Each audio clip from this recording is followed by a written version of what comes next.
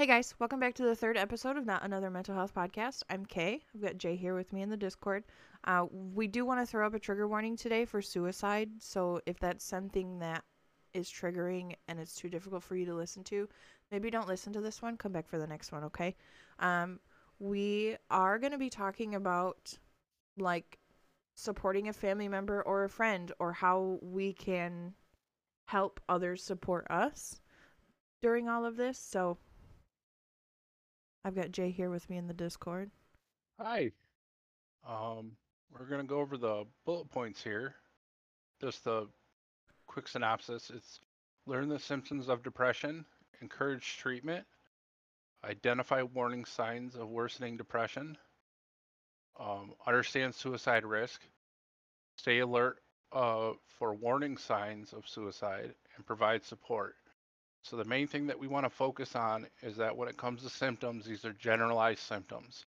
Everybody's different. So how my depression affects me is different than how it affects Kay, her depression. And that's a big thing. We're going to just talk about just simple underlying causes, but it may be different for you.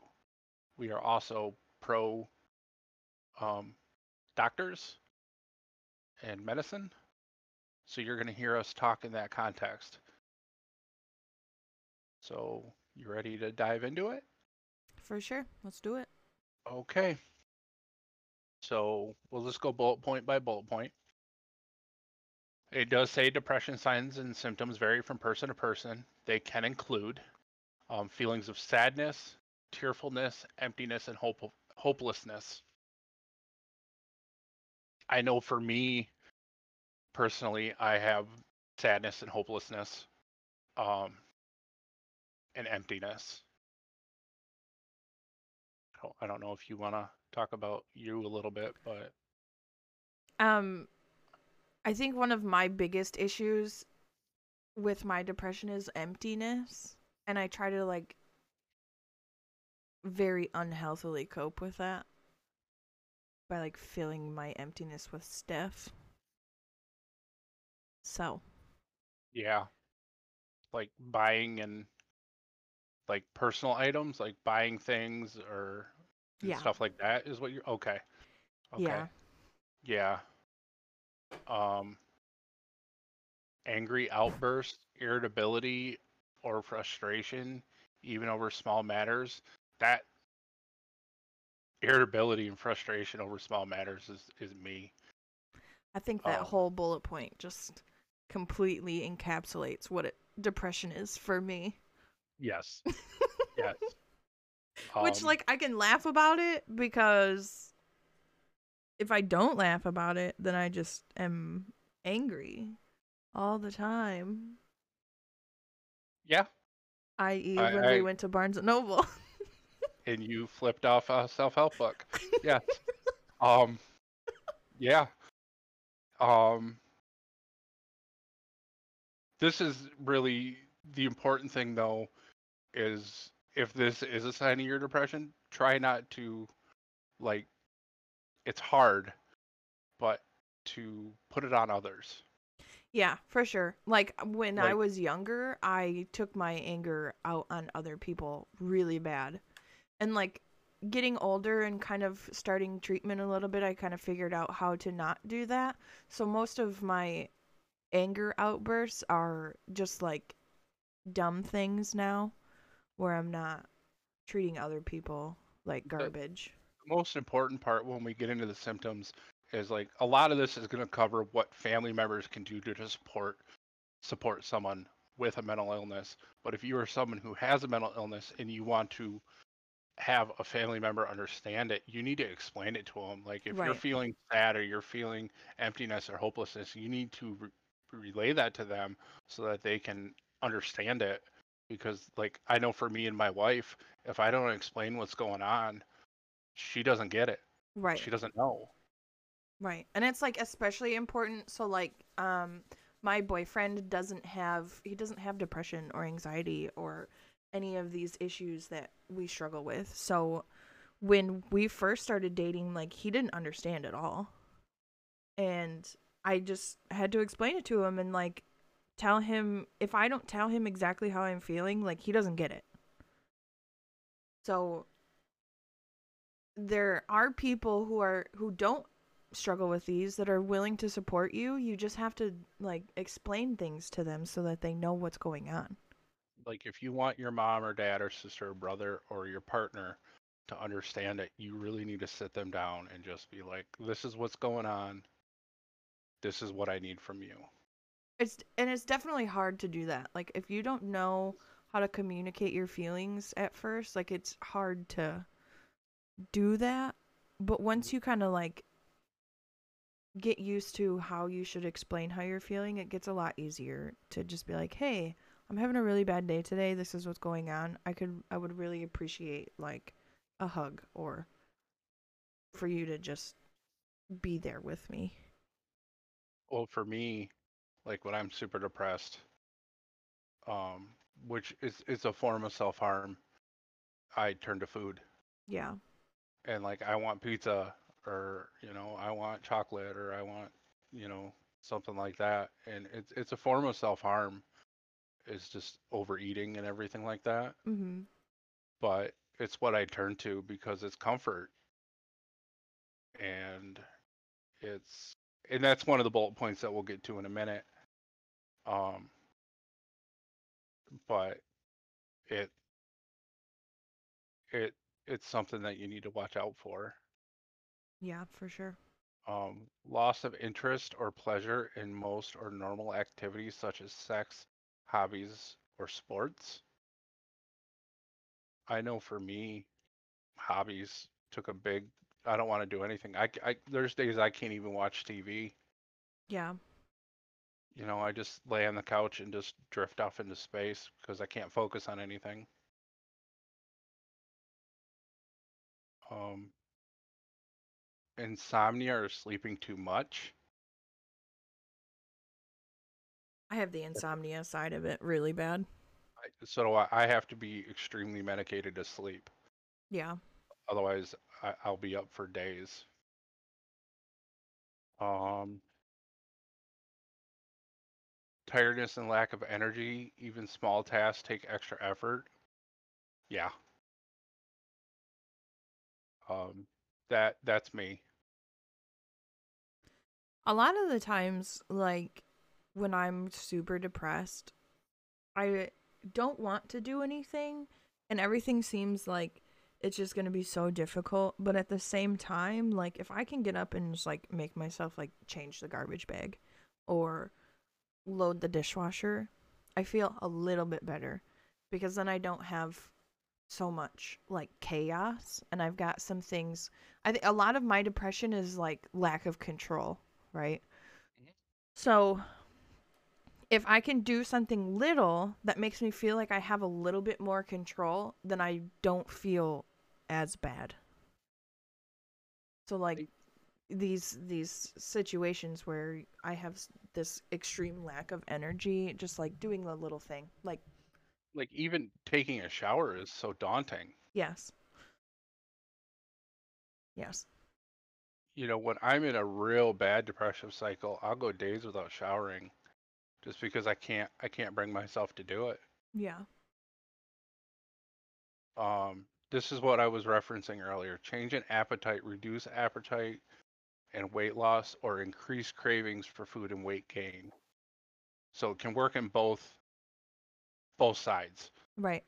You could not eat at all, or you could eat too much. So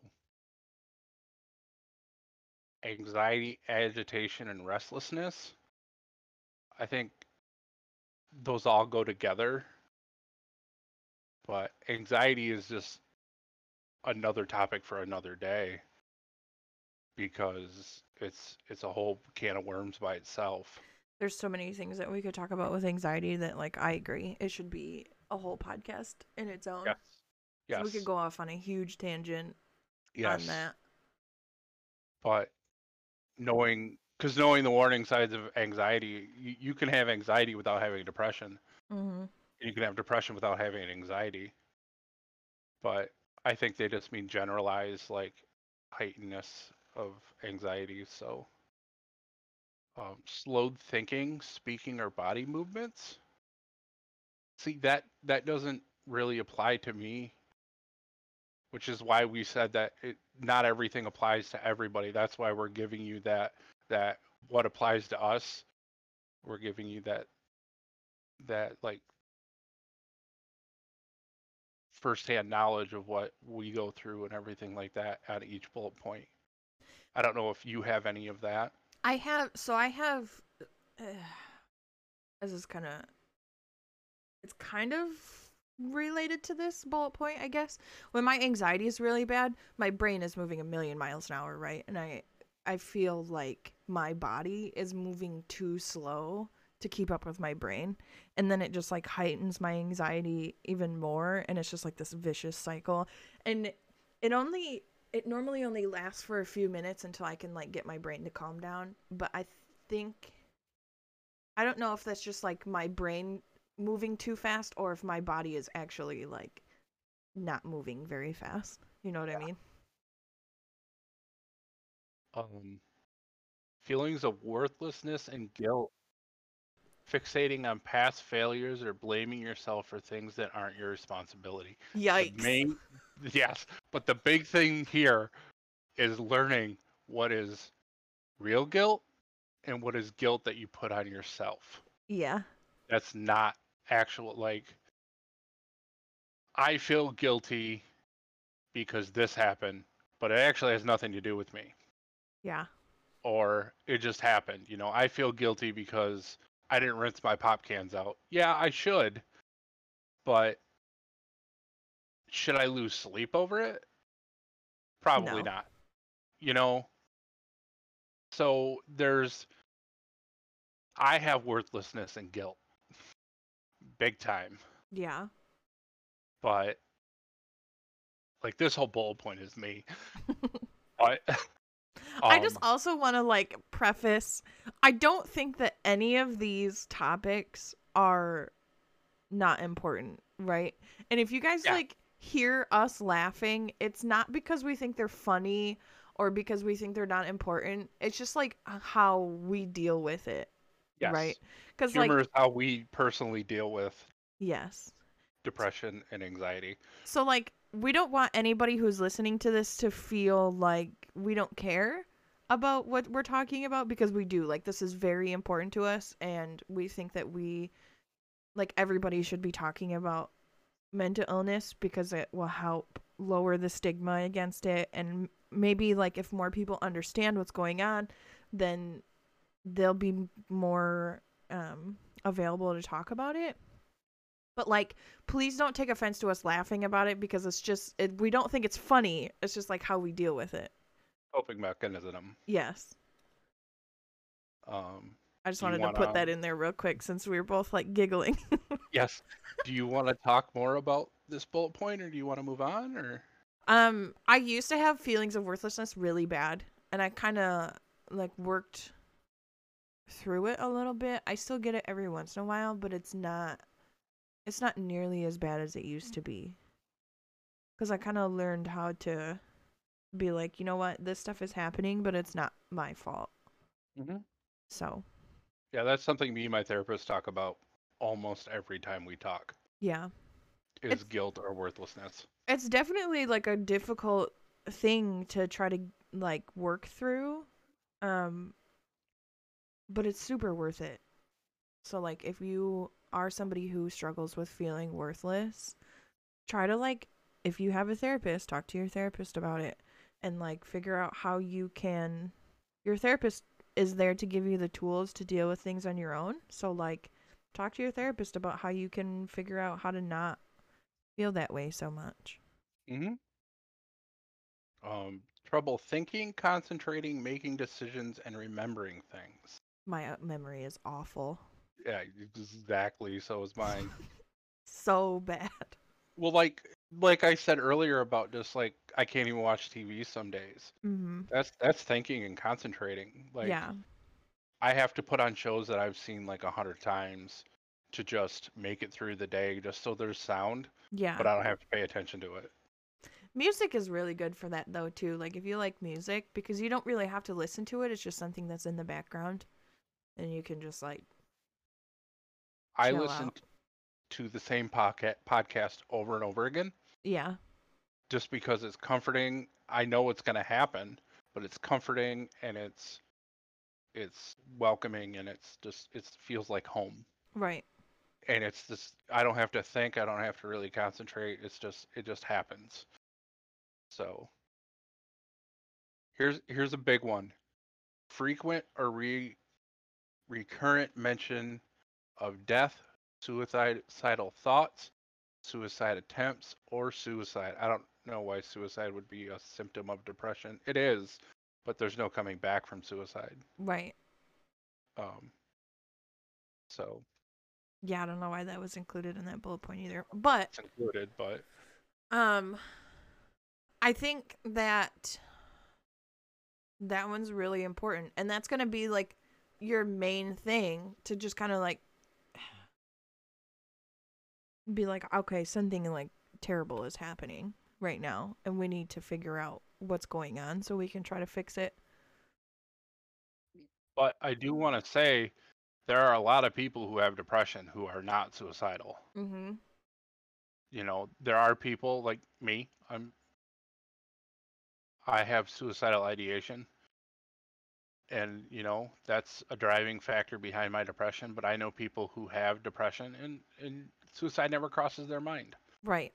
They're just depressed. So this you don't have to have suicidal thoughts to be depressed, Right. is what I'm saying. This is just you don't like we're going through these bullet points and don't think you have to check off every box to have depression. Right. You're going to So some people will experience all of them, some people will experience one or two, some people will experience other things that they don't even have listed here. So it's not that like all of these are a checklist and if you have all of them then you're depressed. Like if you think you're depressed, try to seek professional help and like talk to somebody and figure out exactly what's going on.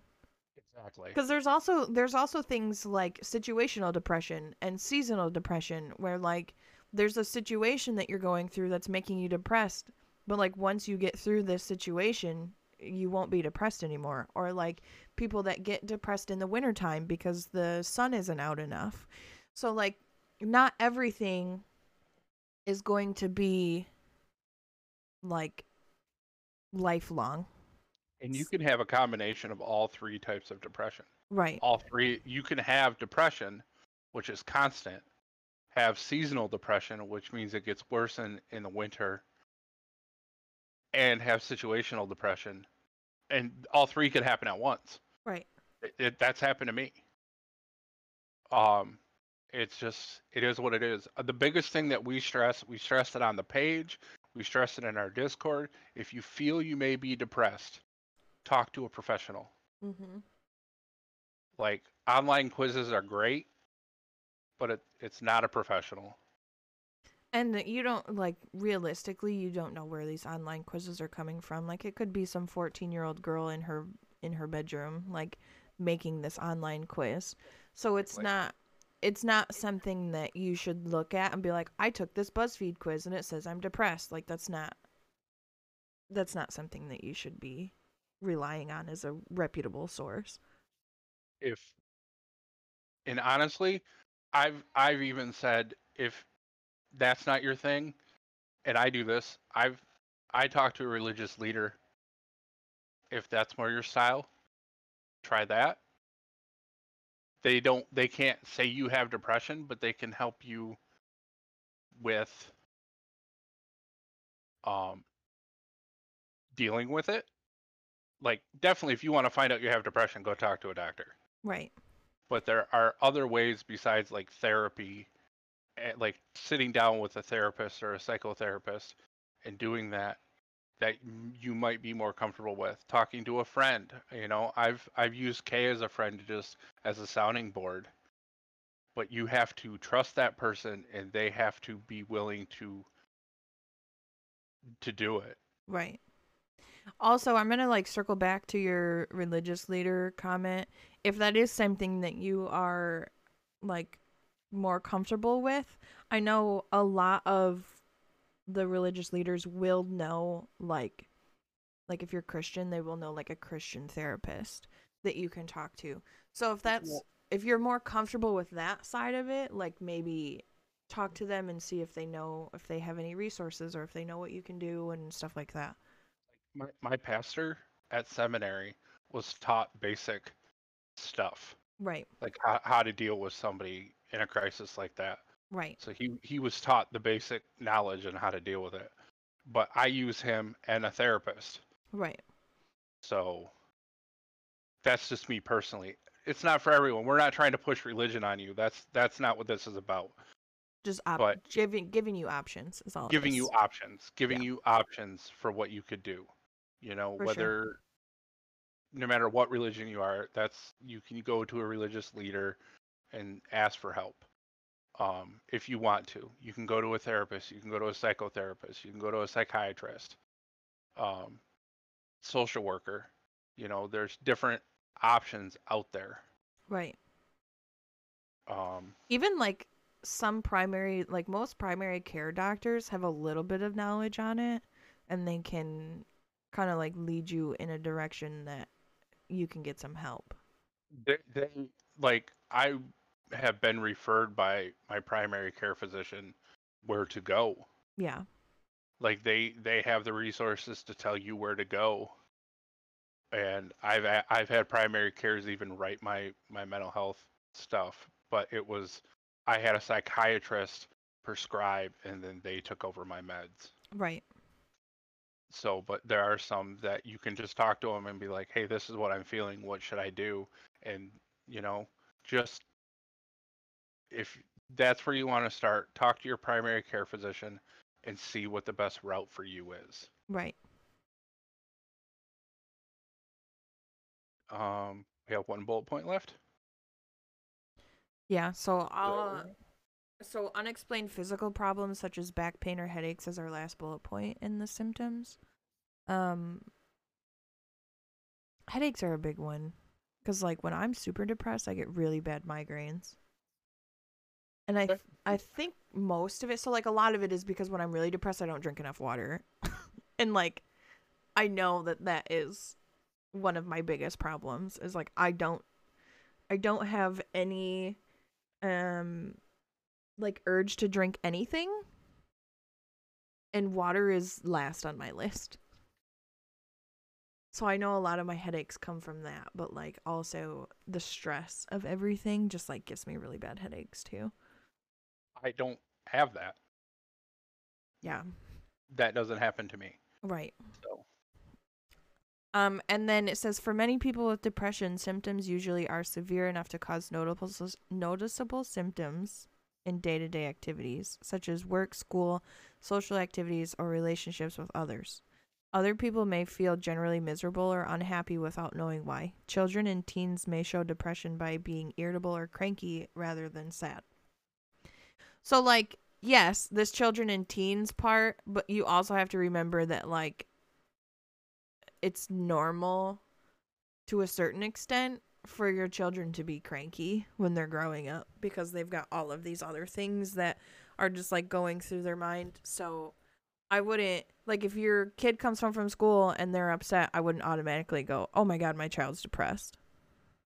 yes, So you have to kind of like look at all of the other things that are going on. So if they come home from school and they've lost their ambition to do any of the things that they liked and they're cranky, maybe then try to talk to them about how they're feeling and see what's going on. But I wouldn't take like one day of them being upset. And this goes for like anybody, right? I wouldn't take one day of somebody being upset to be like, "Oh my god, you're depressed, you need help." Like maybe just talk to them and find out what's going on before you automatically jump to some conclusion. so the next topic, before we get into it, I want to talk a little bit about it. Okay. If you are someone who has a loved one who you suspect to be depressed and you want them to get help, you need to be very careful how you approach them. Yes. You don't want to be like, "Hey, I think you have depression. You need to go talk to a doctor," because that's not going to go well. Right. Because if they do have depression, then they're going to look at you and be like, you just think I'm crazy and you don't like me. Or if they don't have depression, then they're going to be like, what are you even talking about? Which I actually had a job. I wasn't performing as well as I was. They said, "What's going on?" And I said, "I'm depressed. I'm suicidal." And they said, "You need to get help, or you're gonna lose your job." Not like you're gonna. It wasn't like they're gonna fire me if I don't get help. It was my performance was so bad that they were gonna let me go. Yeah. So that pushed me to go get help. Was Right. it the best way to do it? No. Right. But I went and got help. So I just want to say you need to take, we're just talking about bullet points. You can't just casually mention it. You need a well thought out plan on how to do. You don't want to attack them. You don't want to make them feel like they're being attacked. Yes. So Because it'll just like heighten the situation and make it worse. So, I'm going to read the paragraphs. You want to do the bullet points? sure.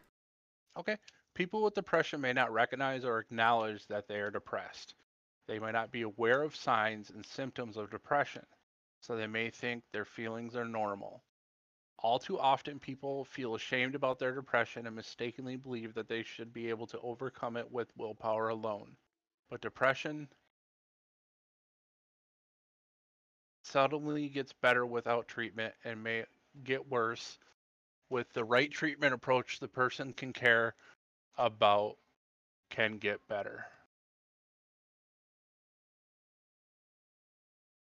So, this is really important because, especially the feeling ashamed, because this is um, cultural too. I know that I've dealt with a lot of people on the page from around the world, and a lot of countries and cultures look down on mental health treatment, and it's not right. And that's one reason that you need to talk about it and you need to, break the stigma, and that's what we're trying to do here. But feeling ashamed, that only makes them feel more ashamed and can make their depression feel even worse. Right. Um, but that's just a cultural thing. Not That's not everywhere, but culturally, there are sections of the world that look down upon it and feel like it is a sign of weakness to be mentally ill, Right. and Which is awful.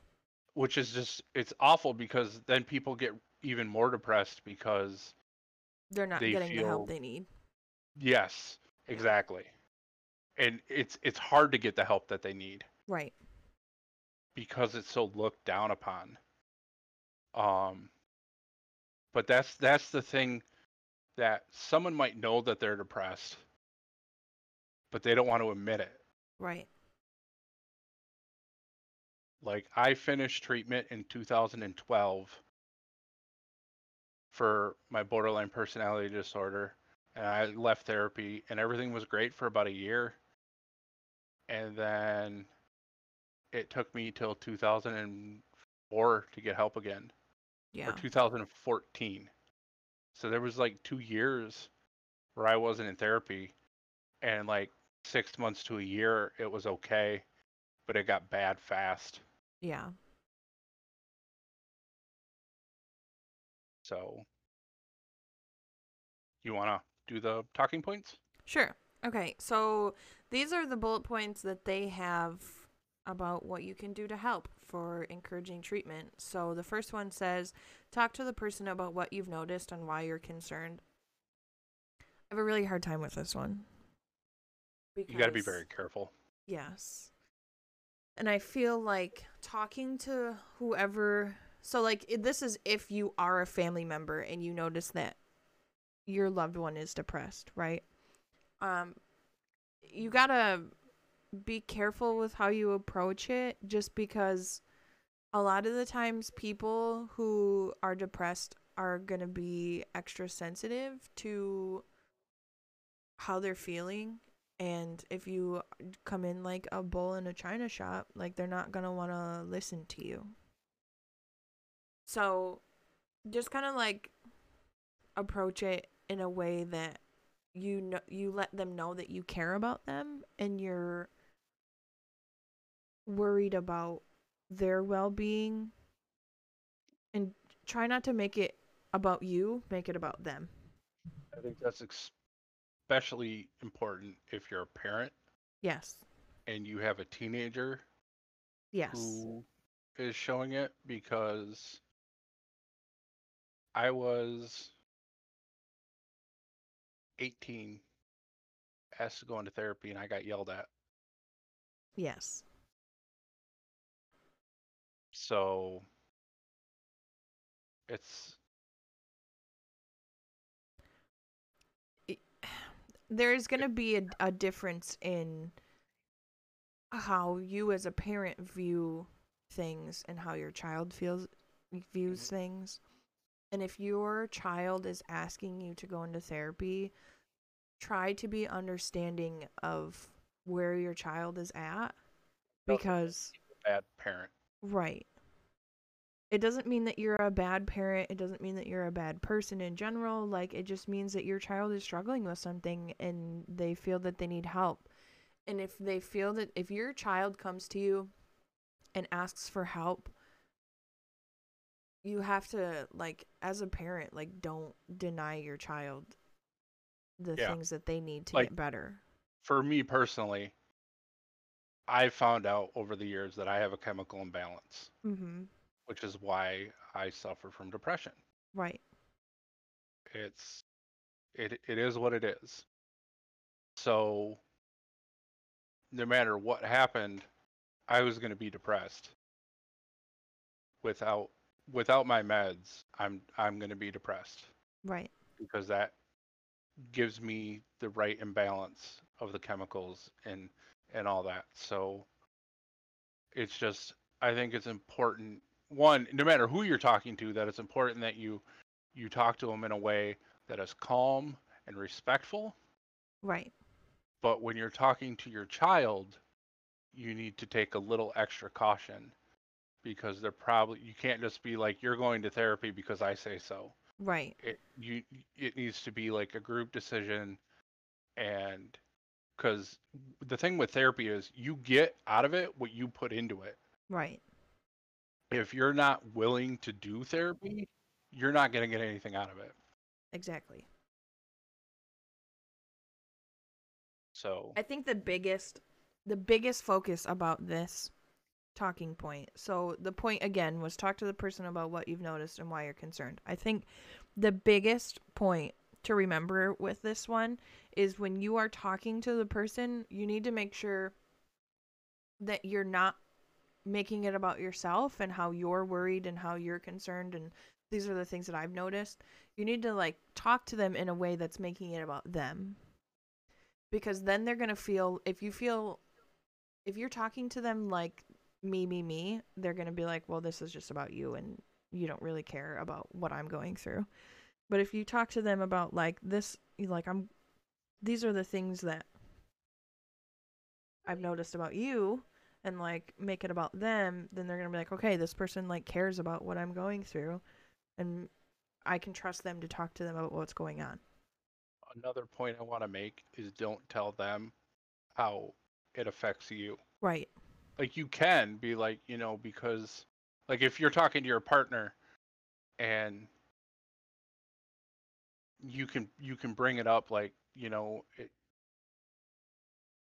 the kids are noticing it, or I've noticed that this happens, but you don't want to make it all about you. You don't want to Right. be like, well, this, because you're depressed, I can't do this, or Right. this happens to me.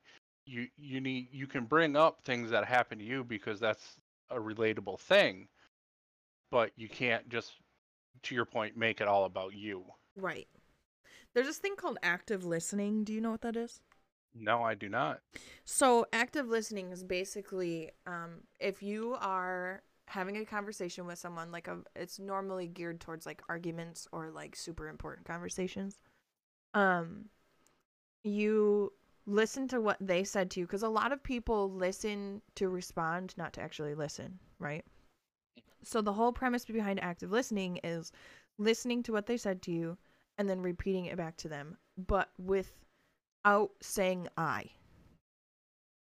So the only time that you say I in active listening is like, so like you say something to me and then you go, okay, so I understand that you are telling me that you, and you make it about them so that they know that you're listening to what they're saying and you're hearing how they're feeling and you're like parroting it back to them with you language instead of I language. And That's very important. I think that is like a really good thing. There's a lot of stuff online about active listening and like a lot of different resources. If you are in therapy, you can talk to your therapist about active listening. I'm sure they know quite a bit about it. Um, but like I think that is a super good tool with like approaching something like this. I'm gonna mention it to my therapist. Yeah, for sure. Okay, so then the next bullet point says explain that depression is a medical condition, not a personal flaw or weakness, and that it usually gets better with treatment. This is also something that you have to like. I think all of these bullet points are going to be things that you have to approach carefully. Right? Because if you just like go up to somebody Yeah. and be like, you're depressed and you're crazy, so you need to get treatment, like they're not going to listen to you. One, you don't want to tell them that they're crazy. Right. They're going Those to, are not words that should ever come out of your mouth. no. And like, unfortunately, though, there are people that approach it like that. And you just have to try to remember that, like, the language that you use when you're talking to somebody is super important. And if you make them feel like belittled, they're not going to listen to you. Can I bring up a point that's not going to be in here? Sure, go for it. Never use someone's mental illness against them. Yeah, that's really. Never come back and use it against them.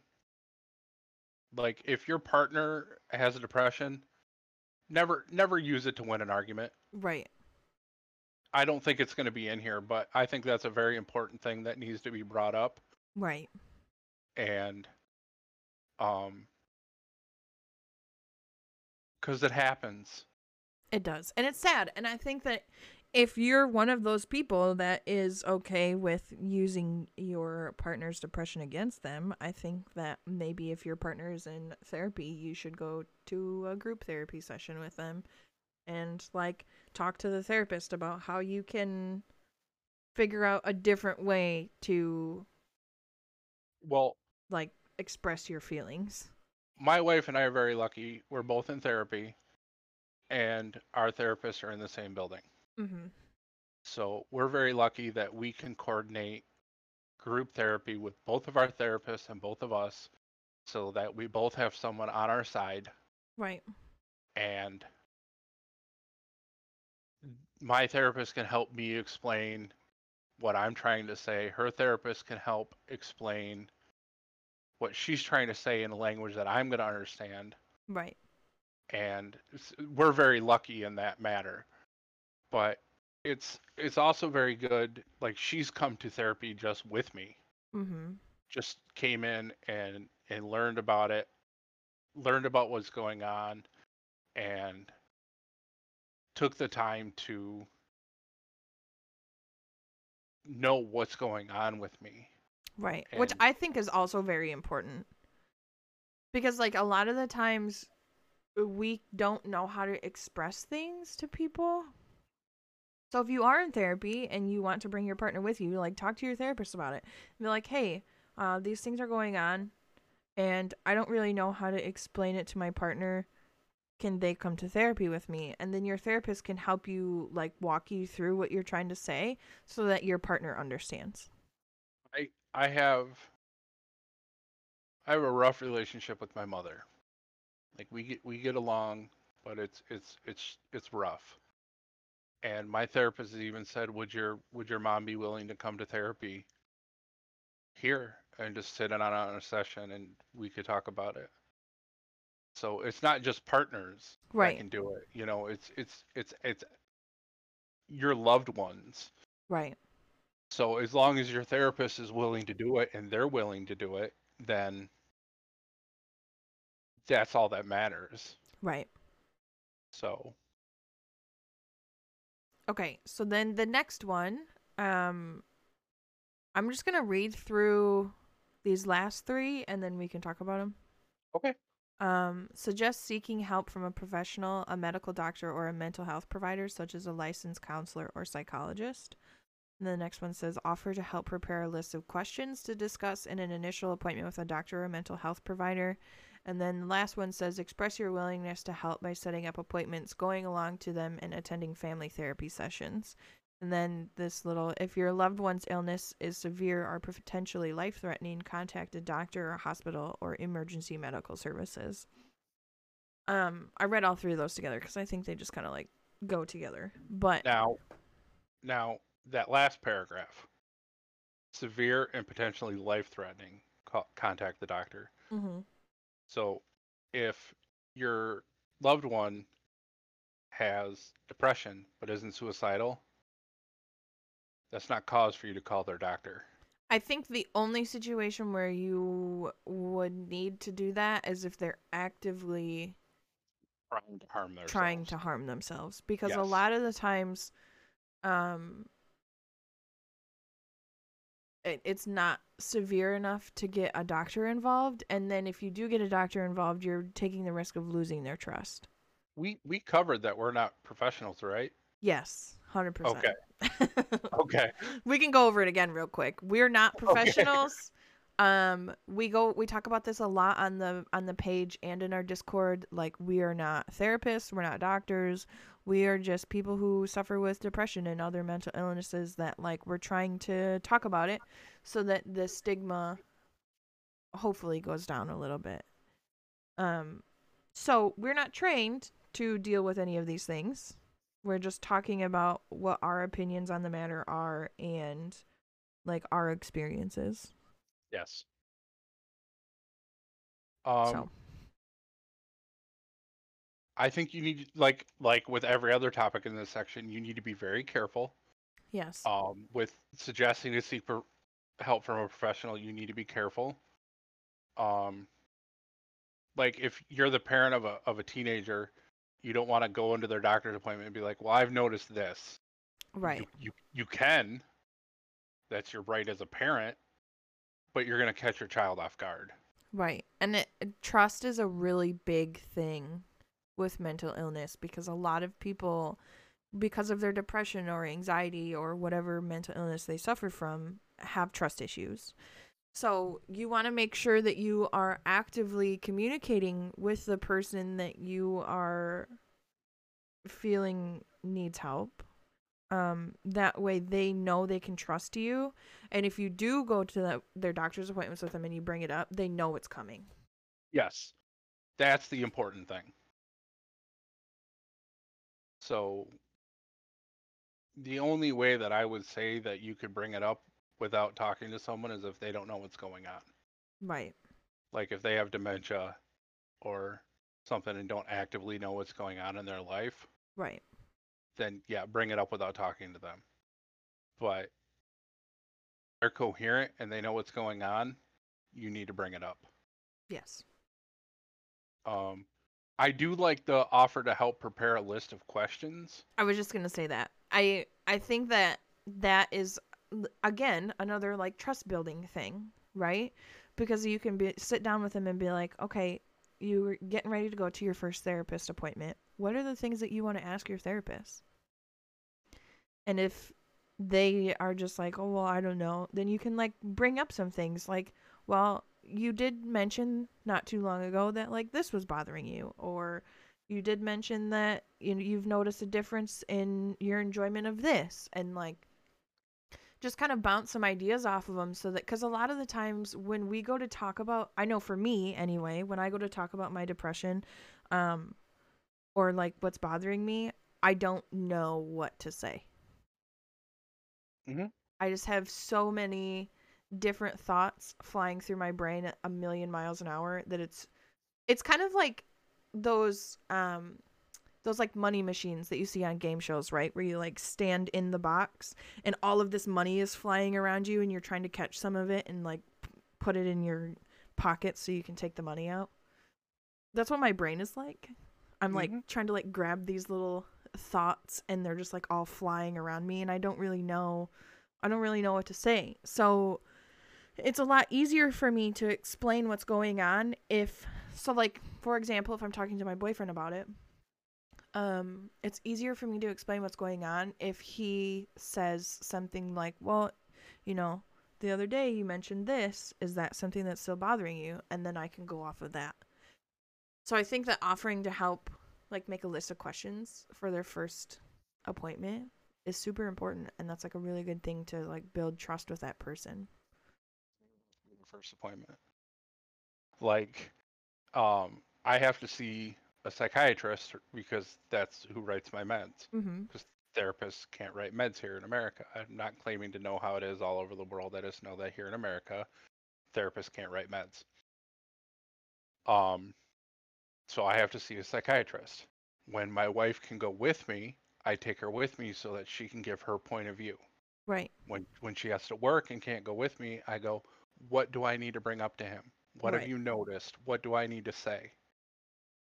And I do that every time I see my psychiatrist Yeah.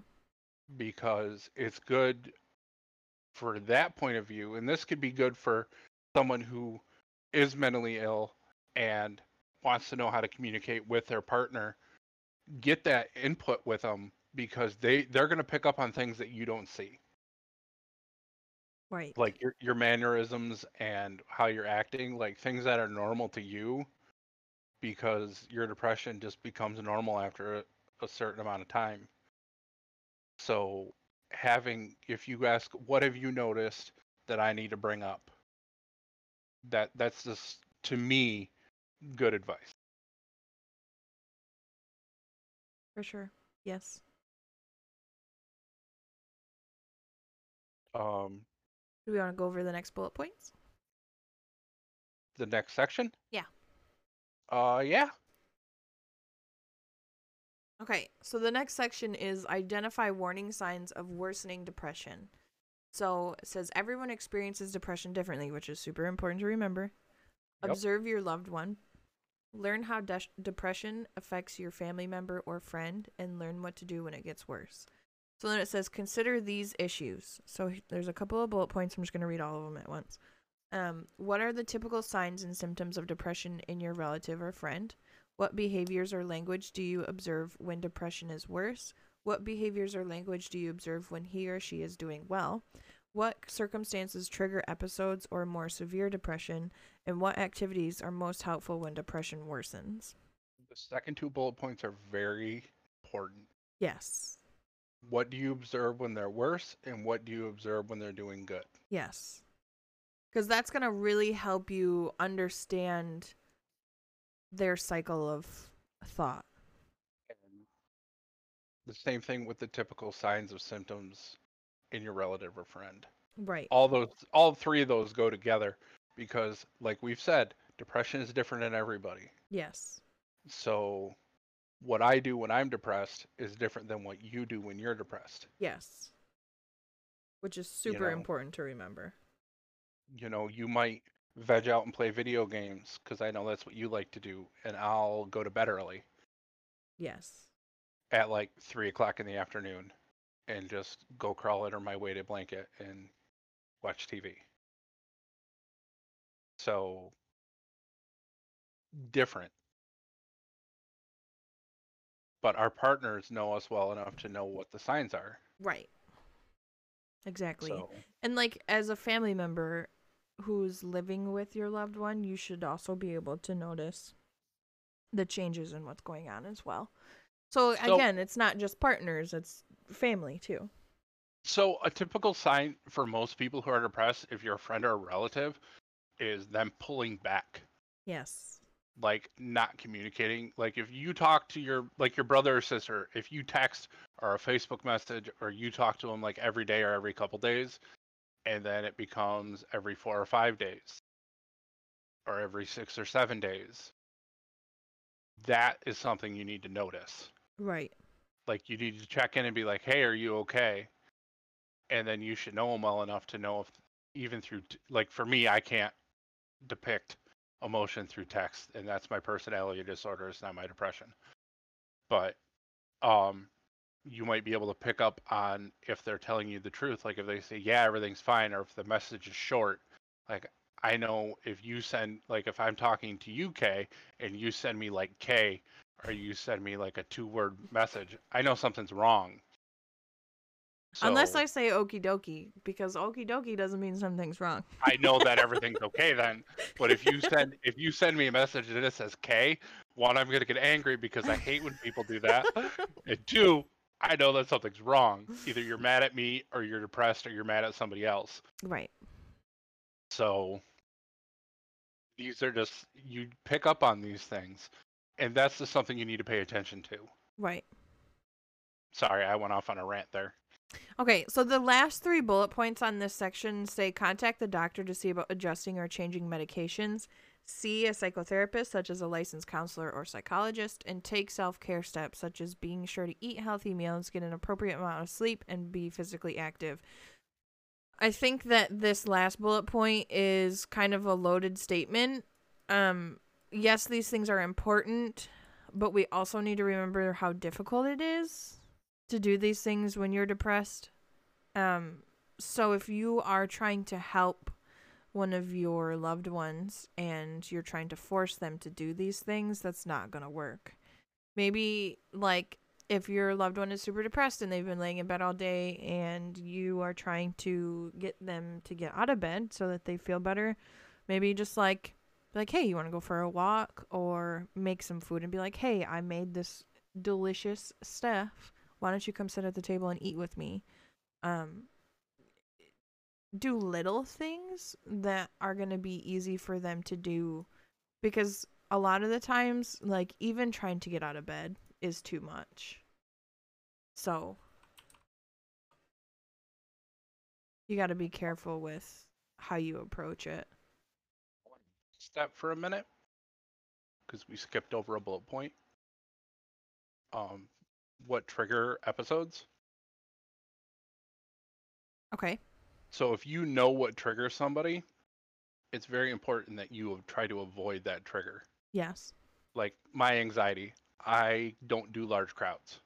I don't like driving or riding on the highway. So my wife will avoid driving on the highway because she knows it upsets me. It makes my anxiety high. So we'll take back roads everywhere. If you can, That's why you made me drive on the highway.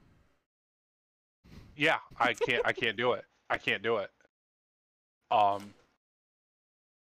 So if you know something that triggers somebody, you can avoid doing that or saying that or bringing that topic up. I just think that that's really important, because the person can do their best to avoid a trigger, but if like a certain topic triggers them, you know, like right now, I'm sure a lot of triggers are COVID-19, and you can limit how much you talk about that with somebody, or how much you so if you live with them, how often you have the news on, and stuff like that. So I just think that was an important thing to talk about. So I didn't mean to Yeah, no, for sure. go back too far. Okay, so the next section is talking about suicide risk. It says people with depression are at increased risk of suicide. If your loved one is severely depressed, prepare yourself for the possibility that at some point he or she may feel suicidal. Take all signs of suicidal behavior seriously and act immediately. Take action if necessary. So then the bullet points, I'm just going to read all of the bullet points at once, Okay. and then we can just go back and talk about them. Okay. Talk to the person about your concern. Ask if he or she has been thinking about attempting suicide or has a plan for how to do it. Having an actual plan indicates a higher likelihood of attempting suicide.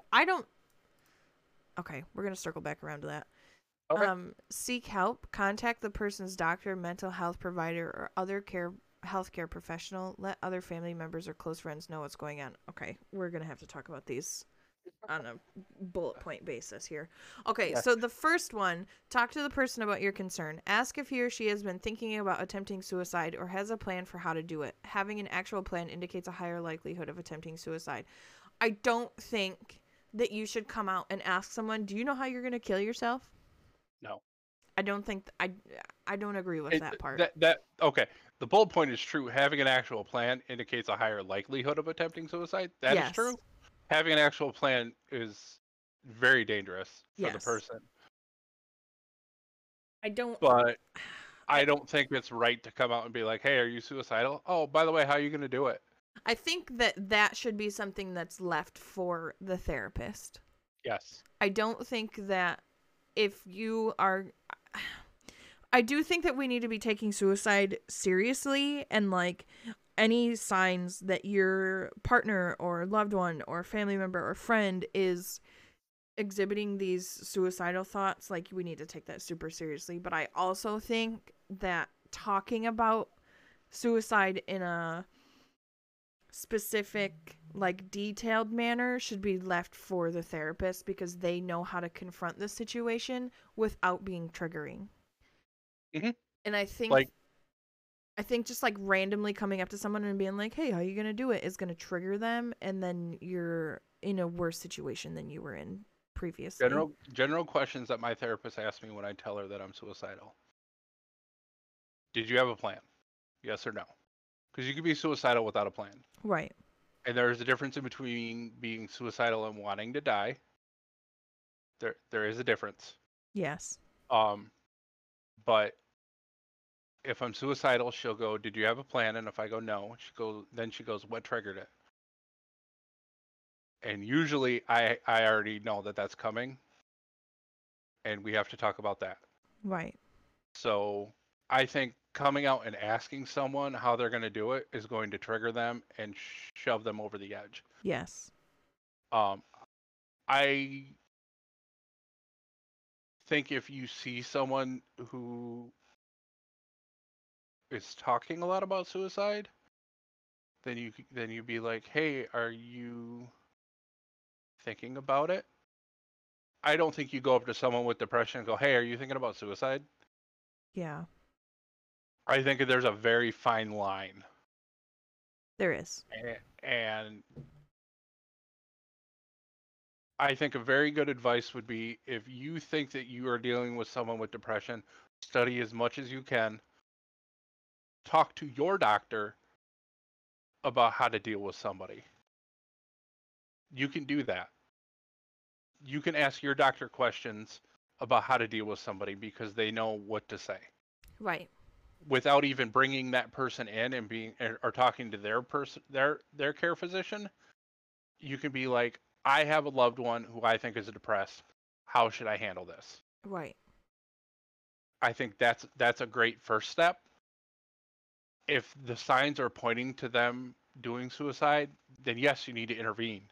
Right. But don't go up to every depressed person you see and go, "Are you thinking about attempting suicide?" Right. Exactly. Because as we've stated, not every depressed person is suicidal. Yes. So the next bullet point, I'm going to read it again. Seek help. Contact the person's doctor, mental health provider, or other healthcare professional. Let other family members or close family know what's going on. Okay, so if your loved one, partner, family member, or friend is actively trying to like go through with their plan, then yes, contact someone, a professional, let them know, "Hey, I need help. Like this is happening." I don't think that every time I don't think that every time somebody is upset we should be calling the doctor. And I think that, and I'm pro treatment, I'm pro professional, I'm pro like getting help. But I just feel like if I went to my boyfriend and I said I'm feeling really depressed today and he decided to call a doctor, I'd be like, "Are you kidding me?" Well, this section is all about understanding suicide risk. Yeah. So I'm assuming that there has already been signs that they want to commit suicide. Yeah, I just there's a big trust factor that goes Yes. into play here. And Now, let other family members or close friends know what's going on. I don't. I have a family member that I've had to babysit.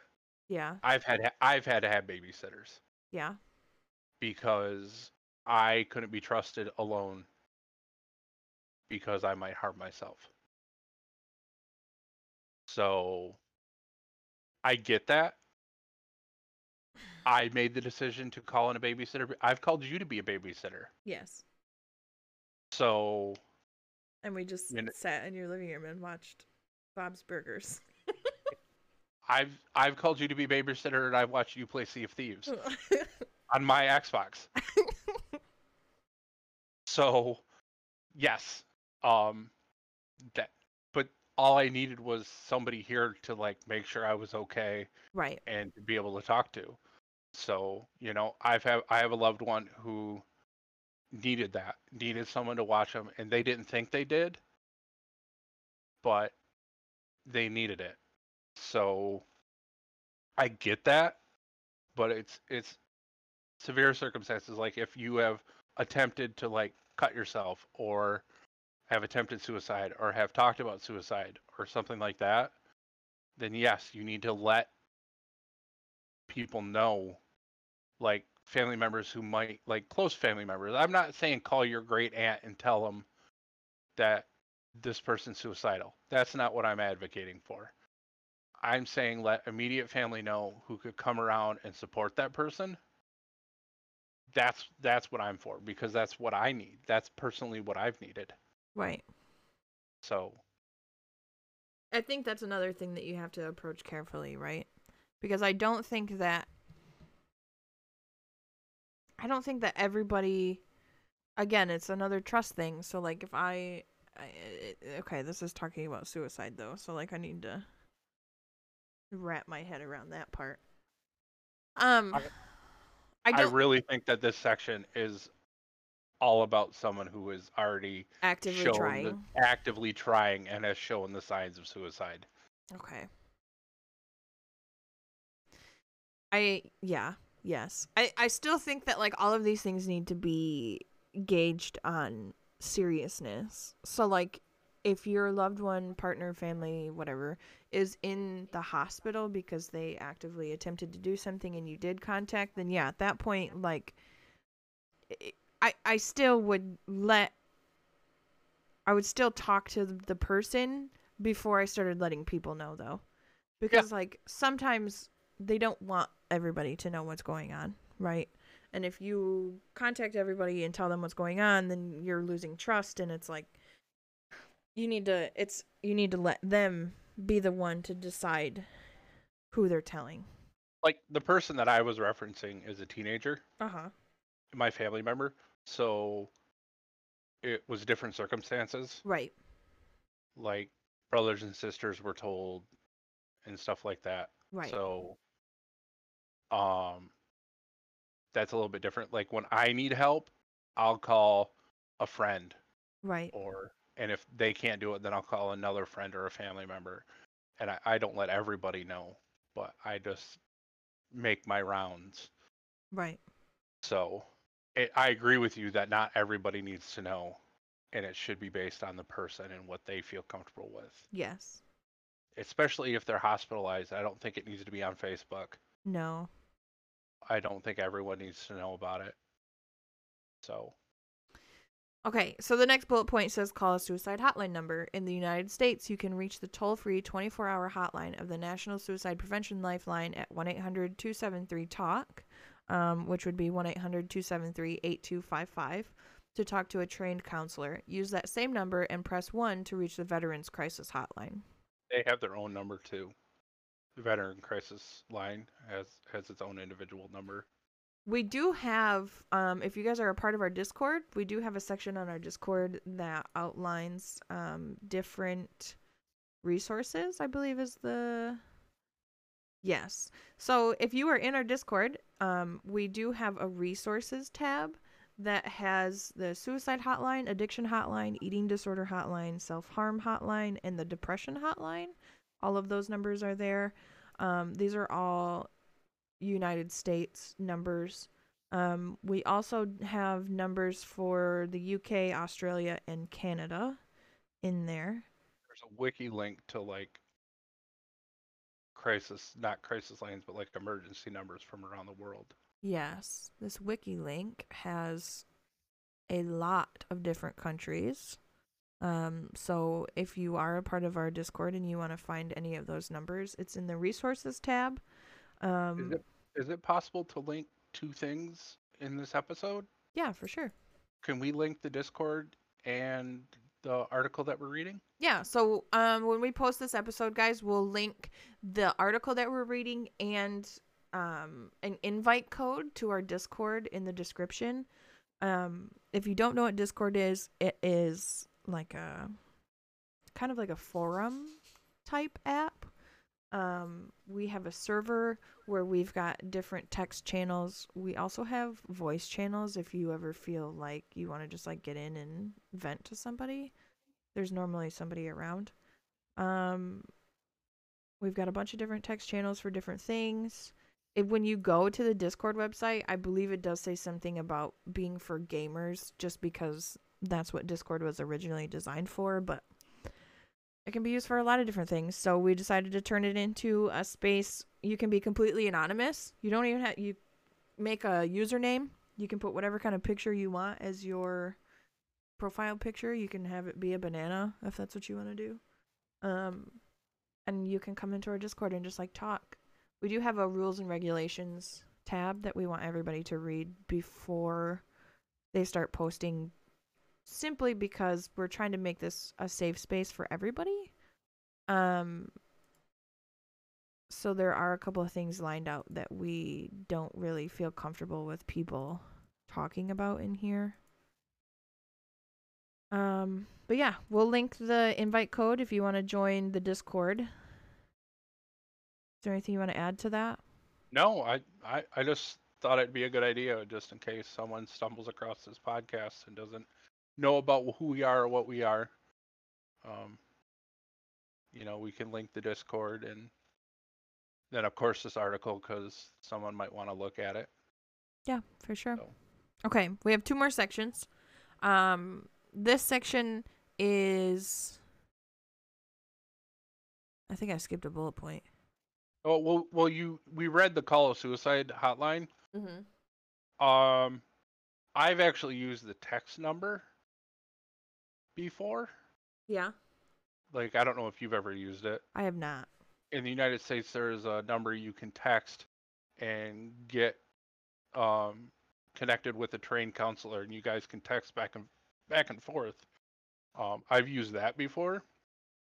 I've never called the hotline myself, but I don't understand why you would call the hotline for somebody else. Yeah, I don't know. I would understand if you could encourage that person to call the number. Right. But it's a great resource. So, if you're in that bind, use it. Right. Okay, let's go to the next section here. Okay. The next section is stay alert for warning signs of suicide. Learn and stay alert for common warning signs or suicide. You just skipped 2 bullet points. I did. Okay. Okay, so we're gonna go back. Understand suicide risk. So the one bullet point says make sure the person is in a safe environment. If possible, eliminate things that could be used to attempt suicide. For example, remove or lock up firearms, other weapons, and medications. And then the last bullet point says call 911 or your local emergency number immediately if the person is in danger of self-harm or suicide. Make sure someone stays with that person at all times.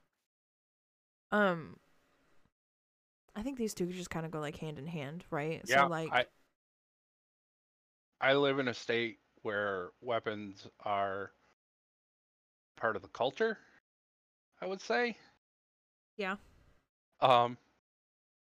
I have zero access to any of our firearms. My wife has hidden the key to our gun safe, and the only time I'm allowed them is if I'm with her and we're hunting, or if I'm with her and we're sighting in our rifles for like deer season. Yeah. That's it. So, and I'm not allowed to go hunting on my own if I feel depressed or suicidal. So, that's the only time I'm allowed to be around our firearms. I think this is also like a case by case basis, right? So, I have access to my handgun.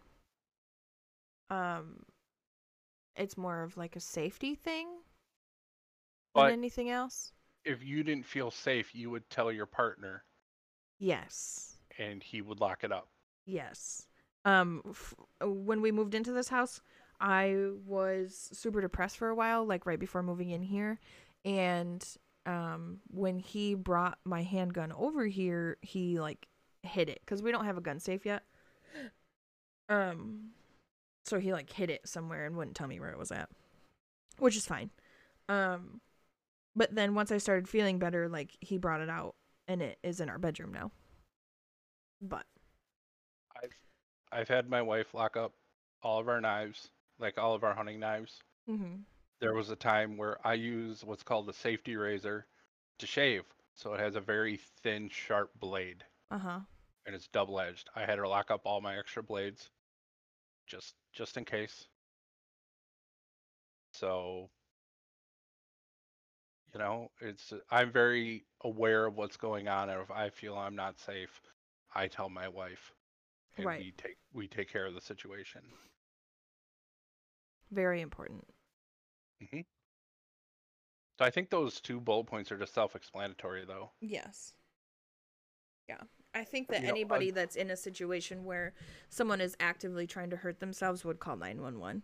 So I don't really know that that's one that we need to really get into. Exactly.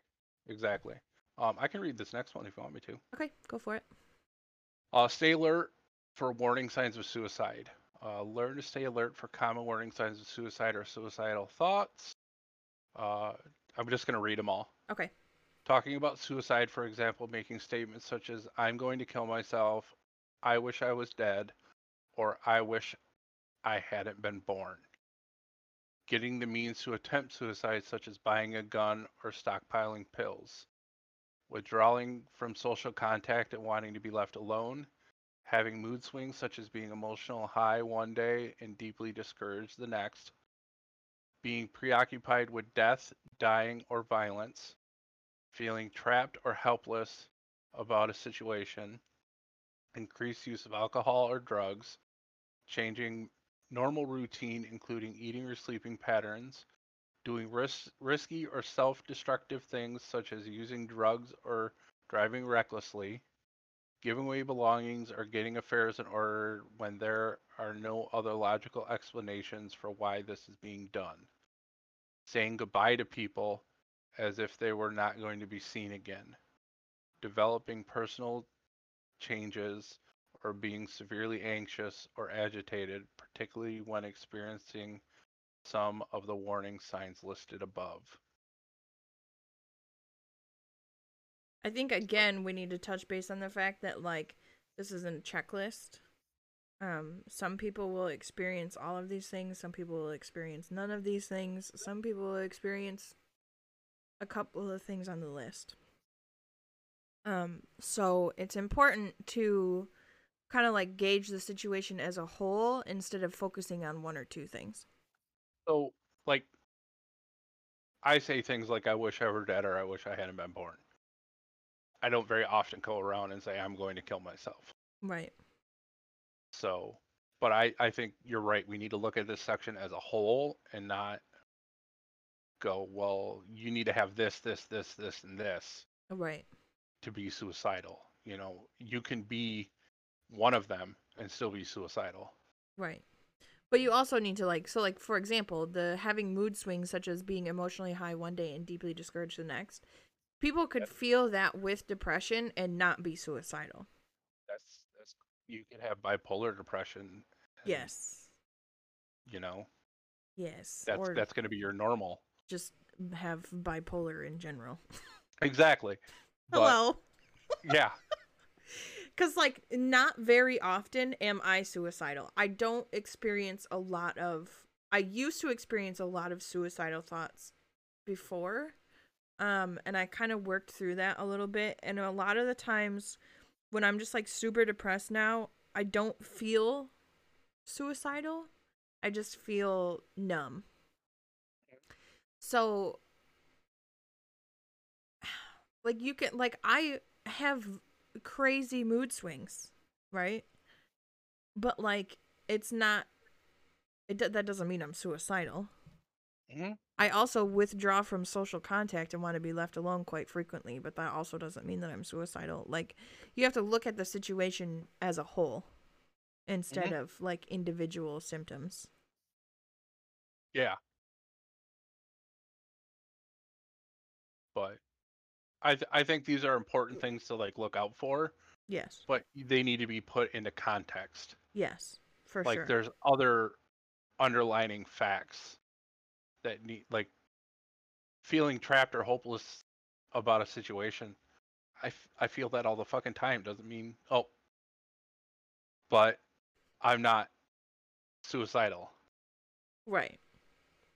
So Yeah.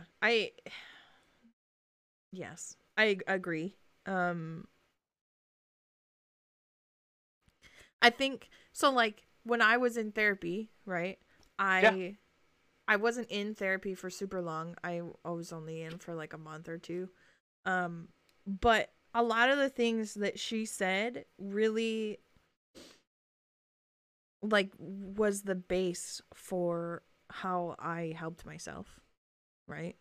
you your life then is different than it is now. Yeah, 100%. 100%. And I one of the things that she said to me like still just like really hits hard for me. Okay, we're gonna go on a little side rant for a second. I was very suicidal when I was in therapy, and I thought about it almost every single day, and it was something that was really rough for me. And my situation that I was in, I was afraid most of the time. I was suicidal because I was afraid to hurt somebody else, and I thought that suicide was my only option to get out of the situation without hurting anybody. Which is really skewed and not what I believe anymore. But one of the things that she said to me was, if you stay, you're being the bad guy to yourself, and if you leave, you're being the bad guy to him. So you have to figure out which one is going to be more detrimental to you. And I like really thought about it for a long time, and like for a while I like really struggled with it and was like, my suicidal thoughts were just like off the chart, and I was just like, this is the only thing that I can do to fix this, and like I don't know, I can't even stand to think about doing any of this. And then I just kept thinking about it and kept thinking about it, and I'm like, I being the bad guy to myself is worse. Like I have to take care of myself before I can figure anything else out. So therapy is good. Kids, go to therapy. So having had the same therapist that you had, Uh-huh. I just want to say, in case she ever listens to this, you're the best and we love you. Yes. So just in case. I wish that I was I wish that I was still in Michigan so that when I got health insurance again I could start seeing her again, cuz she really helped me. Um He's the best. she is the best. She's great. Okay. Best therapist I've ever had. I've only ever had one therapist, so So you have nothing to reference it. I really don't. Yes. But if she does listen to this, I just want her to know that the first time I went into her office and she had pink hair, I was like, wow, I love her. I knew you would. I was like, this is my therapist. She has creepy things all over her office, and she has pink hair. So like, this is great. Yes. Yes. But yeah, we're gonna like circle back around to like, we are very pro professional help. So if you are feeling any of these like warning signs of suicide and you feel like you want help, like go talk to somebody. It's so beneficial. And it really helps. Like we said before, it doesn't have to be a doctor or therapist. Right. There there are social workers, there are, religious leaders, there are other people out there who do the same kind of thing. Right. Anybody So who's been trained to deal with this kind of stuff is somebody that you can talk to and have professional help. So it doesn't have to be a therapist. It could be the pastor of your church. So, The word doctor is scary. yes. So we want to just let you know that there are other options. Yes. So if you're not a religious person, that's fine, Also, Go see. if you're a teenager and you're listening to this, your school counselor is trained to deal with a little bit of this stuff. Yeah. So if you don't feel comfortable going to your parents and being like, I need a therapist, you can set up something with your school counselor and talk to them a little bit, and they can try to like either give you some advice or point you in the right direction. And like even if you want help talking to your parents about it, I'm sure that you could talk to your counselor and have your parents come in and you can all sit down and talk about it. Yeah. Yeah, that's a really good point. So your school counselors are there to help you as well. I know if you are in college, they also have resources on the college campus as well. So I do want to say, even if you're not even to the point where you're comfortable talking to the school counselor, talk to your favorite teacher. yes, Talk to somebody. I talked to my art teacher in high school, and she was great. And So she kind of like pointed me in the right direction to get some help. I talked to the school counselor a little bit, and then me being a I don't know what word I'm looking for, rebellious teenager, didn't go anywhere else until Jay talked me into going to see his therapist. So, um, don't be afraid.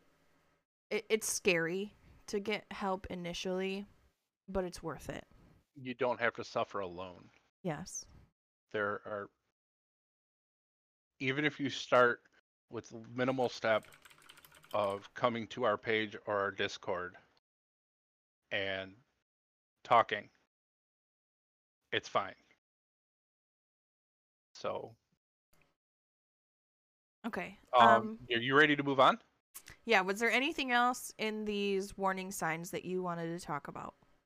Um, I would say like the saying goodbye or giving stuff away and the increase of alcohol and drug use, like an increase. Yeah.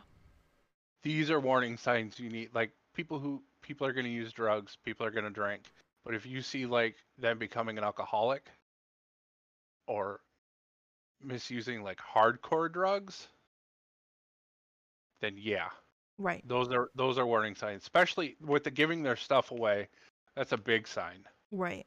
that they're getting ready. Especially if they're like 20 and they're getting their affairs in order and they shouldn't be.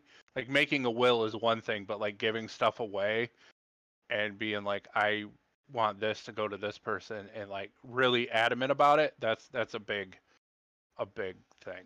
Right. And So the thing that you have to remember as a family or friend, um, sometimes when people are suicidal, they won't even say anything about it. yeah. So really paying attention to them, and I mean some people don't exhibit any symptoms at all. I mean like the guy from Lincoln Park. I can't remember his name. Esther, wasn't it? Yes, Chester. So Chester's wife is doing a lot of really good things for the mental health community now. And she is like really trying to raise awareness of suicidal thoughts and everything else because like 2 days before Chester committed suicide, they were on like a family vacation and she said he was fine. And she didn't notice anything different and they were having a lot of fun, and then they got home and everything just like fell apart. Yep. So sometimes they won't, like you just have to like really pay really close attention, and like if you notice even like the smallest thing that's off, just be like, "Hey, tell me how you're feeling." Cuz a lot of the times like just acknowledging that something is off will open up that trust barrier and they'll be able to talk to you about what's going on. So this next section, I want to go point by point and talk about it. Yes. This next one is provide support. Remember that your loved one's depression isn't anyone's fault. You can't fix the person's depression, but your support and understanding can help. That's so What you important. Yes, what you can do for your loved one. Encourage sticking with treatment. If your relative or friend is in treatment for depression, help him or her remember to take prescribed medications and to keep appointments. So, for me personally, I'm terrible at taking meds. Yeah. My wife fills up my pill container once a week with all my pills. And all I have to do is remember to take them at night. I don't take my morning pills at all. But I don't think there's any mental health pills in there. There probably is, but Yeah, but if there's any pills at all that you need in there, you should be taking them. it's like for my tremor and maybe for my anxiety, but my like antidepressants are at night. Yeah. Um, and I take them every night because that's where my sleeping pill is, and without my sleeping pill, I won't sleep. Right. So I take all my antidepressants and everything, but she has to fill them up for me, otherwise I won't. I take like 15 pills every night, Yeah. so I won't remember to take them all. So, but she helps me in knowing like she'll remember, hey, you need to get your Ambien refilled, or hey, when you talk to your doctor, you need your Trintellix refilled, or something like that. So that's it's good. Not everyone has that, and I understand that, but it's good to have that help with remembering to do that because like we talked about in the very like first section, memory can be an issue with people with Yes. depression. So keeping appointments and taking medication can be hard, and especially like teenagers, they don't want to take their medication because they don't feel like there's anything wrong with them. So that's my two cents on that topic. Yes. I want to like circle back around to this little blurb before the bullet points that says, "Remember that your loved one's depression isn't anyone's fault. It's not your fault. It's not their fault. Like a lot of the times it's just something that's going on with them that they're going to need help with." And again, this next thing says you can't fix the person's depression. Like a lot of the times people will, for example, people will get into relationships and be like with somebody that they know is depressed and be like, why am I not enough for you to not be depressed anymore? And that's not something that's realistic. So just try to remember that you can't fix a person's depression. It's not your fault, it's not their fault, but like giving them the support and like listening to them is super important. But at the same time, you can get into a relationship, it be entirely toxic, and Yes. because of that other person, you have depression, and Yes. then you leave that person, and you don't have depression anymore. That's a That completely different situation. that's Entirely though. situational depression. But yes, I agree with this statement mostly. Okay, so the next bullet point says be willing to listen. Let your loved one know that you want to understand how he or she feels. When the person wants to talk, listen carefully, but avoid giving advice or opinions or making judgments. Just listening and being understanding can be a powerful healing tool. Yeah. Active listening, really important. And I think that active listening is a really good tool to base off of this bullet point. Again, there's a lot of resources online that can teach you about active listening. If you are in therapy, ask your therapist about active listening. I'm sure they know a little bit about it. And if they don't know about it, they have the sources to do the research to find out. Doesn't know this yet, but she's gonna find a good resource and put it in our Discord I can do that. under resources about active listening. I can do that. So Making sure that you're listening to listen and not listening to respond is super important, and making sure that the person knows that you're hearing what they're saying and what they're feeling and not just like letting it go in one ear and out the other is a really big factor in this. Mhm. Yeah. Do you want to read the next one? Yeah, well, I figured we go on and off. Give positive reinforcement. People with depression may judge themselves harshly and find fault with everything they do. Remind your loved one that his or her positive qualities and how much the person means to you and others. So positive reinforcement can even be like, "Hey, you did this today. Yeah. Thank you." You like I mow the lawn because we have this sweet new lawnmower and I love to play with it. So I mow the lawn and my wife goes, "Hey, the lawn looks really nice. Thank you so much for doing it." Yeah. That makes me feel good and it just brightens my day up. It's So, important to remember that like saying nice things to somebody is completely free and completely effortless. So you don't even have to you don't even understand unless you have depression or anxiety or any of these other mental illnesses. It will be hard for you to understand how much one simple like positive comment can really turn somebody's day around. Um, and just being like, hey, even if like I've been in a funk lately and haven't really like put makeup on or put like regular clothes on because of everything that's going on. I've just been wearing like pajamas. But on the days that I do like do these things, my boyfriend will be like, "Oh, you look super cute today," or like whatever. Just like something little that is like, "Okay, I feel good about myself. Like I did this thing." He'll be like, "Oh, you got out of bed, took a shower. Good for you." Like it's just like little things. He just acknowledges these little things that I'm doing that like helps but make me feel better about what I'm doing. you compare yourself to a dinosaur and I tell you that you're pretty and I get told to shut up. Yeah, but that's just the dynamic of our relationship, okay? Like Yes. so the next bullet point says offer assistance. Your relative or friend may not be able to take care of certain tasks well. Give suggestions about specific tasks you'd be willing to do or ask if there's a particular task that you could take on. For example, if your loved one is really depressed and they can't get out of the house, be like, "Hey, I can stop by and pick up some groceries for you. What do you need?" Or rides to doctor's appointments. Yeah. That is very important. Yeah, for Because if sure. you want them to stay in treatment, be like, "Hey, do you need a ride to your next doctor's appointment?" Yeah. So, but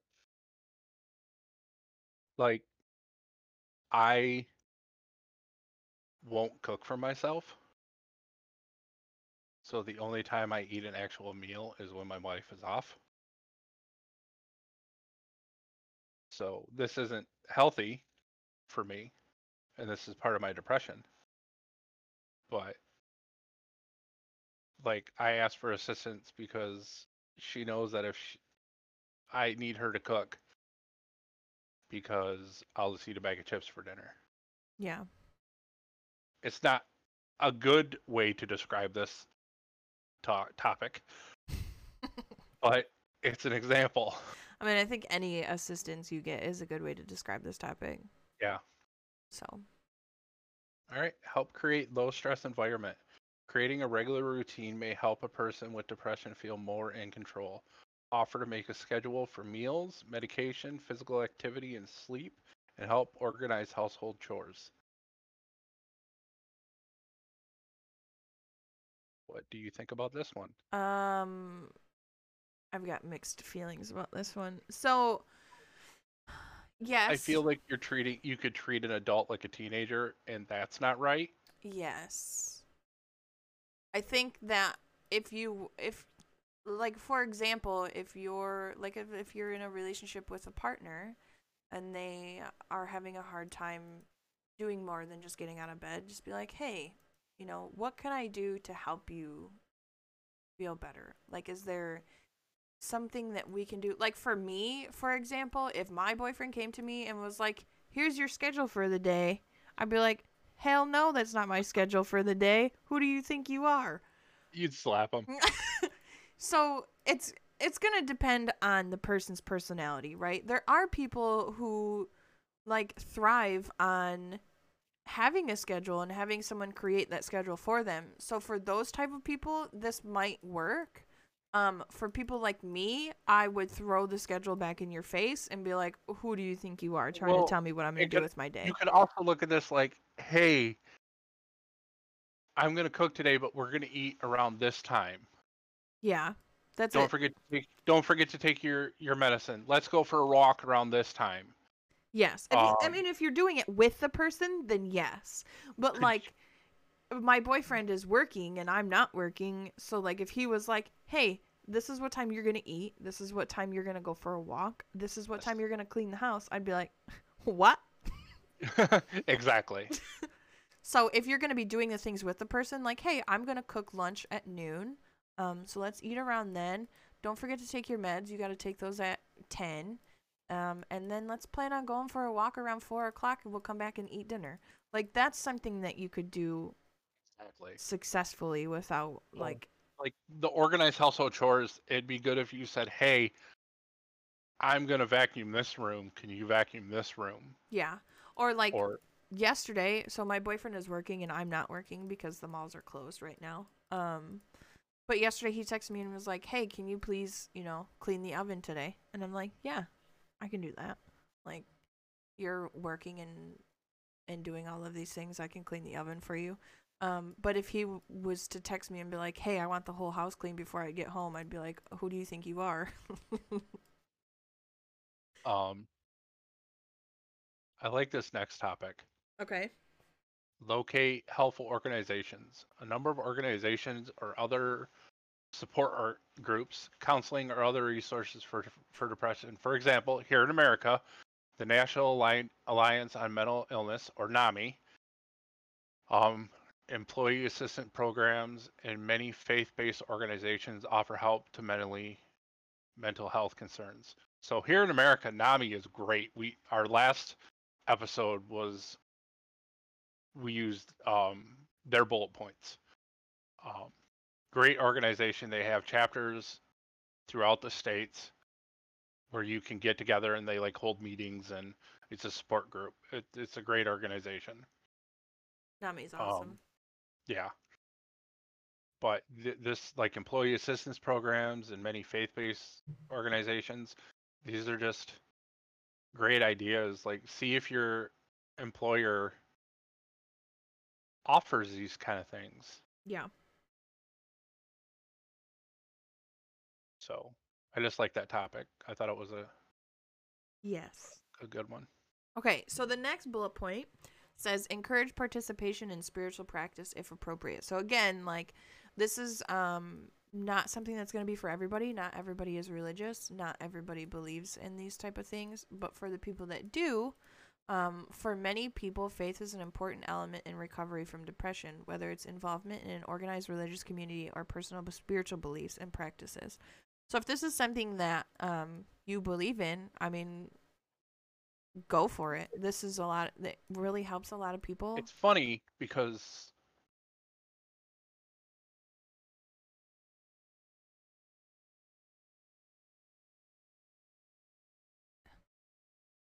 on the page about not arguing about religion anymore. Uh-huh.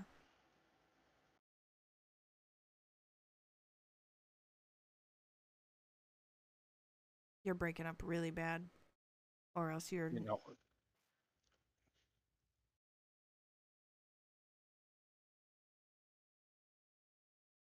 I can't hear you anymore.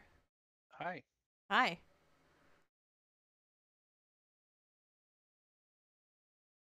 So yeah, I Okay. So, let's go on to the next bullet point.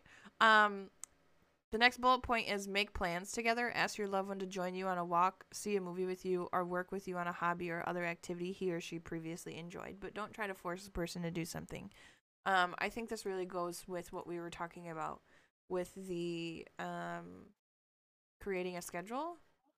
Like, if you want to ask your loved one to do things with you that could really help boost their mood, just going for a walk, or even just like sitting together on the couch and watching a movie, like, that's something that could really help them. Yeah, I agree with you. I think doing activities together are a great way to help keep the mind going. Yeah, for sure. Okay, so these last three bullet points that we have on this, I think we're gonna wrap it up here because we've been talking for almost 2 hours, and I think this is the longest episode we're ever gonna have. The last three bullet points, it says what you can do for yourself. It says learn about depression. The better you understand what causes depression, how it affects people, and how it can be treated, the better you'll be able to talk to and help the person you care about. Take care of yourself. Supporting someone with depression isn't easy. Ask other relatives or friends to help and take steps to prevent becoming frustrated or burned out. Find your own time for hobbies, physical activity, friends, and spiritual renewal. And then finally, be patient. Depression symptoms do improve with treatment, but it can take time. Finding the best treatment may require trying more than one type of medication or treatment approach. For some people, symptoms quickly improve after starting treatment. For others, it will take longer. I think this be patient bullet point not only applies to family and loved ones that are trying to help someone with depression, but I think it applies to the people with depression as well. A lot of the times, especially with like the page and the Discord, we will have people commenting saying things like, I've been in therapy for 2 months. Why don't I feel better? And it's something that takes a while. It's not something for some people, like you could be in therapy for a month and feel better and continue therapy and be perfectly fine. Other people, you have to be in therapy for years before you make any kind of breakthrough. So it's not it's literally like um a case by case basis, and it's not something that you can just get rid of. I think this is the most important thing of like the entire thing that we've talked about is you need to be patient with yourself, you need to be patient with the person. Just it's just very important. Yes. Super important. Okay, guys, I think we're going to wrap this up. Um Again, we're going to be posting the link for the article that we read in case you guys want to read that for yourselves. We're going to post that in the description. We're also going to be posting the invite link to our Discord in the description as well in case you guys want to join that. And just to give you kind of like an outline of what our Discord is, we've got our general section. We've got a section based for depression, one for anxiety. We've got one for encouraging quotes that one of our admins regularly posts nice pictures in there that are just kind of a little bit uplifting. That way, if you are having a bad day, you can take a peek in there and see something that will make you feel a little bit better, hopefully. We do have quite a few people in here who are pretty regularly active, so there's almost always somebody in here talking if you need somebody to talk to.